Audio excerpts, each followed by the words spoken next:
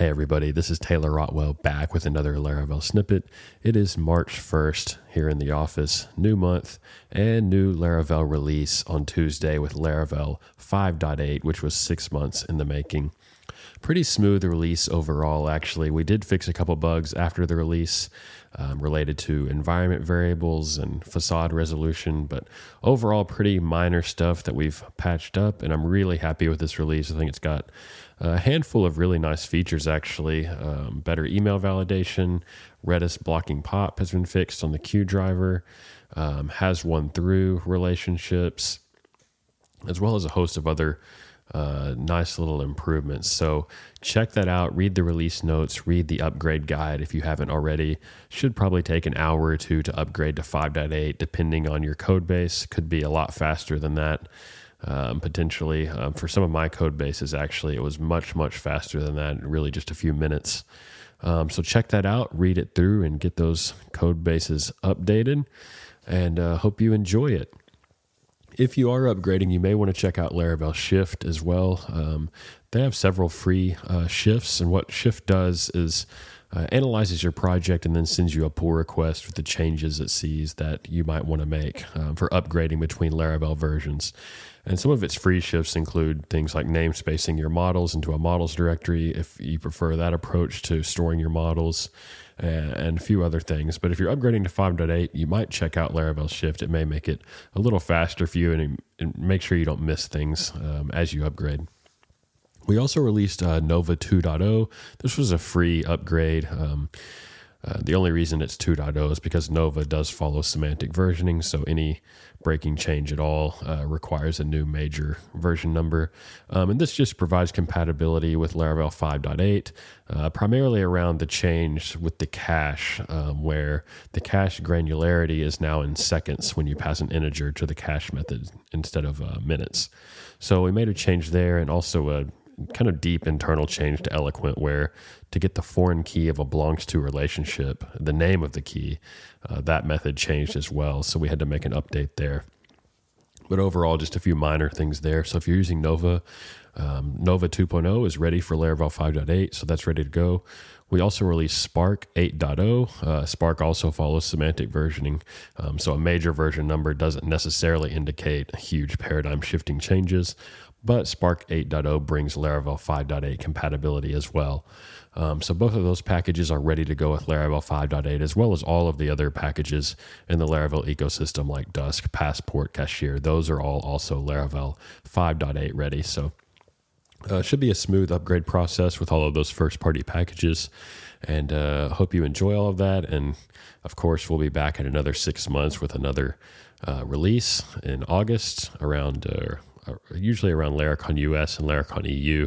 I usually announce new Laravel features at Laracon US and then demo them there, and then the actual release happens a month later at Laracon EU. And we actually shifted. The release schedule used to be a little bit different. I think the kind of winter, early year releases used to be in January or December. But we moved it to February to align with Laracon Online, which takes place on March 6th this year. So that gives me an opportunity. It sort of gives me a conference at both releases to demo and talk about new features, which is what I'll be doing at Laracon Online. I'll be walking through Laravel 5.8, some of the changes that were made, why they were made, some of the new features, and how you might use them to improve your applications, and kind of just give a general overview of what went into this release. So if you haven't gotten your Laracon Online tickets, check that out. Very affordable. There's also watch parties in various cities around the world. So if you're in one of those cities, you could meet up with some other Laravel developers and watch the conference there. And I'll be hanging out in the conference chat all day, answering questions and just socializing with people. So check that out if you haven't already. There's also been a little bit of a debate in the PHP community around a proposed RFC, I think, for PHP 8.0 that changes some of the loose type comparisons between strings and numbers. And a lot of them make a whole lot of sense, actually. A lot of them I didn't even know were possible. Like if you compare the integer 42 to the string 42 foo, that evaluates to true if you use the double equal sign for like a loose comparison. That was pretty surprising, and I agree, needs to be fixed. There's quite a bit of debate, primarily on one of the cases that was in the RFC, which was changing the comparison between the integer 0 and an empty string using two equal signs, which currently defaults to true or evaluates to true, similar to how it may in other dynamic languages, like it evaluates to true in JavaScript as well. If you try it in your browser console, it seems there's quite a bit of contention around this particular change. I can't say I totally agree with changing the behavior of 0 compared to empty string when using a loose comparison. I think that probably should continue to evaluate to true because they're both falsy in a dynamic environment, and we already have the triple equal sign to compare strict things or things strictly if you want to. But, regardless if they make the change, I guess we will all live with it and continue to write applications. So I'm actually not sure how much that would affect Laravel at all. I'm not sure how often we compare an empty string to 0, if at all. So hard to say what effect that would actually have on a Laravel code base. I'd be interested to know if anyone's checked it out or tested it. Laracon 2019 is sold out. So we have sold out all of our tickets right now. We have put up a cancellation waiting list on the website. If you get on that waiting list, we will issue out tickets that are canceled, for people, various reasons people can't make it. And I guarantee there will be a handful of cancellations between now and July because it's just quite a big time difference between now and the conference. And so get your name on that list if you're still interested in coming. I feel like if you get on that list early, you have a pretty decent shot at getting a ticket. If you're one of the, say, first 10 to 20 people on that list, you have a pretty decent shot of getting one. So don't give up hope yet. Get on that list. We do not use that list for anything else but sending out Laracon information, specifically about tickets. We don't use it for any advertising or selling products other than Laracon tickets, and we definitely don't give it to anyone else so that they can market to you. It's just my own personal list.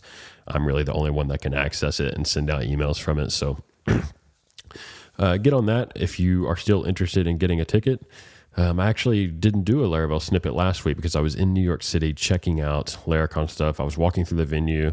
I did 2 tastings at various caterers, which were both pretty good. And we made a decision there on our caterer for lunch, and we'll also have food at the after party and drinks. Really good food at the after party, not just like, we didn't want to have typical kind of conference fare where it's just kind of lame food. So I think it should be pretty good food at the after party. And then, of course, at Laracon After Dark, on the first night of the conference from 8:30 to 10:30 p.m., we will have bowling, ping pong, and pool at Lucky Strike Manhattan, which is just a few blocks from the venue. And Laracon planning is going pretty good. I actually saw a thread recently about conference costs, and running a conference is a serious endeavor at this size. I think the 2019 costs for Laracon will approach $500,000 to run this conference, and the profit margins are very, very slim on this conference. I might walk away with a couple $1,000s at the end of the day, and that's actually not a bad thing for me. And I kind of enjoy that Laracon is not a strictly for-profit endeavor, because Laravel has other revenue streams like Forge and Envoyer and Spark and Nova, that it actually lets us pour all of our income from the conference into making the conference a great event. We don't have to worry about paying our own salaries. We can just pour all of the money into the best possible event, the best speakers, the best food, the best after party. And I think it works out best. I think when you're trying to make too much money on a conference, it's kind of a conflict of interest where you're not throwing the best event you possibly can because you're trying to, take a profit for yourself. And some people, they have no choice, but they have to make some money for themselves. But I'm glad Laracon is in a position where we can throw the best possible conference without worrying about that. So if you got your ticket, I'm looking forward to hanging out with you in New York and debuting what I've been working on for the past, by the time we get to New York, I will have been working on it for about the past 9 months. So a big project I've been working on, and I'm looking forward to sharing it with you in New York. All right, but between now and then, I'll see you at Laracon Online next week, and thanks for listening. I'll be back.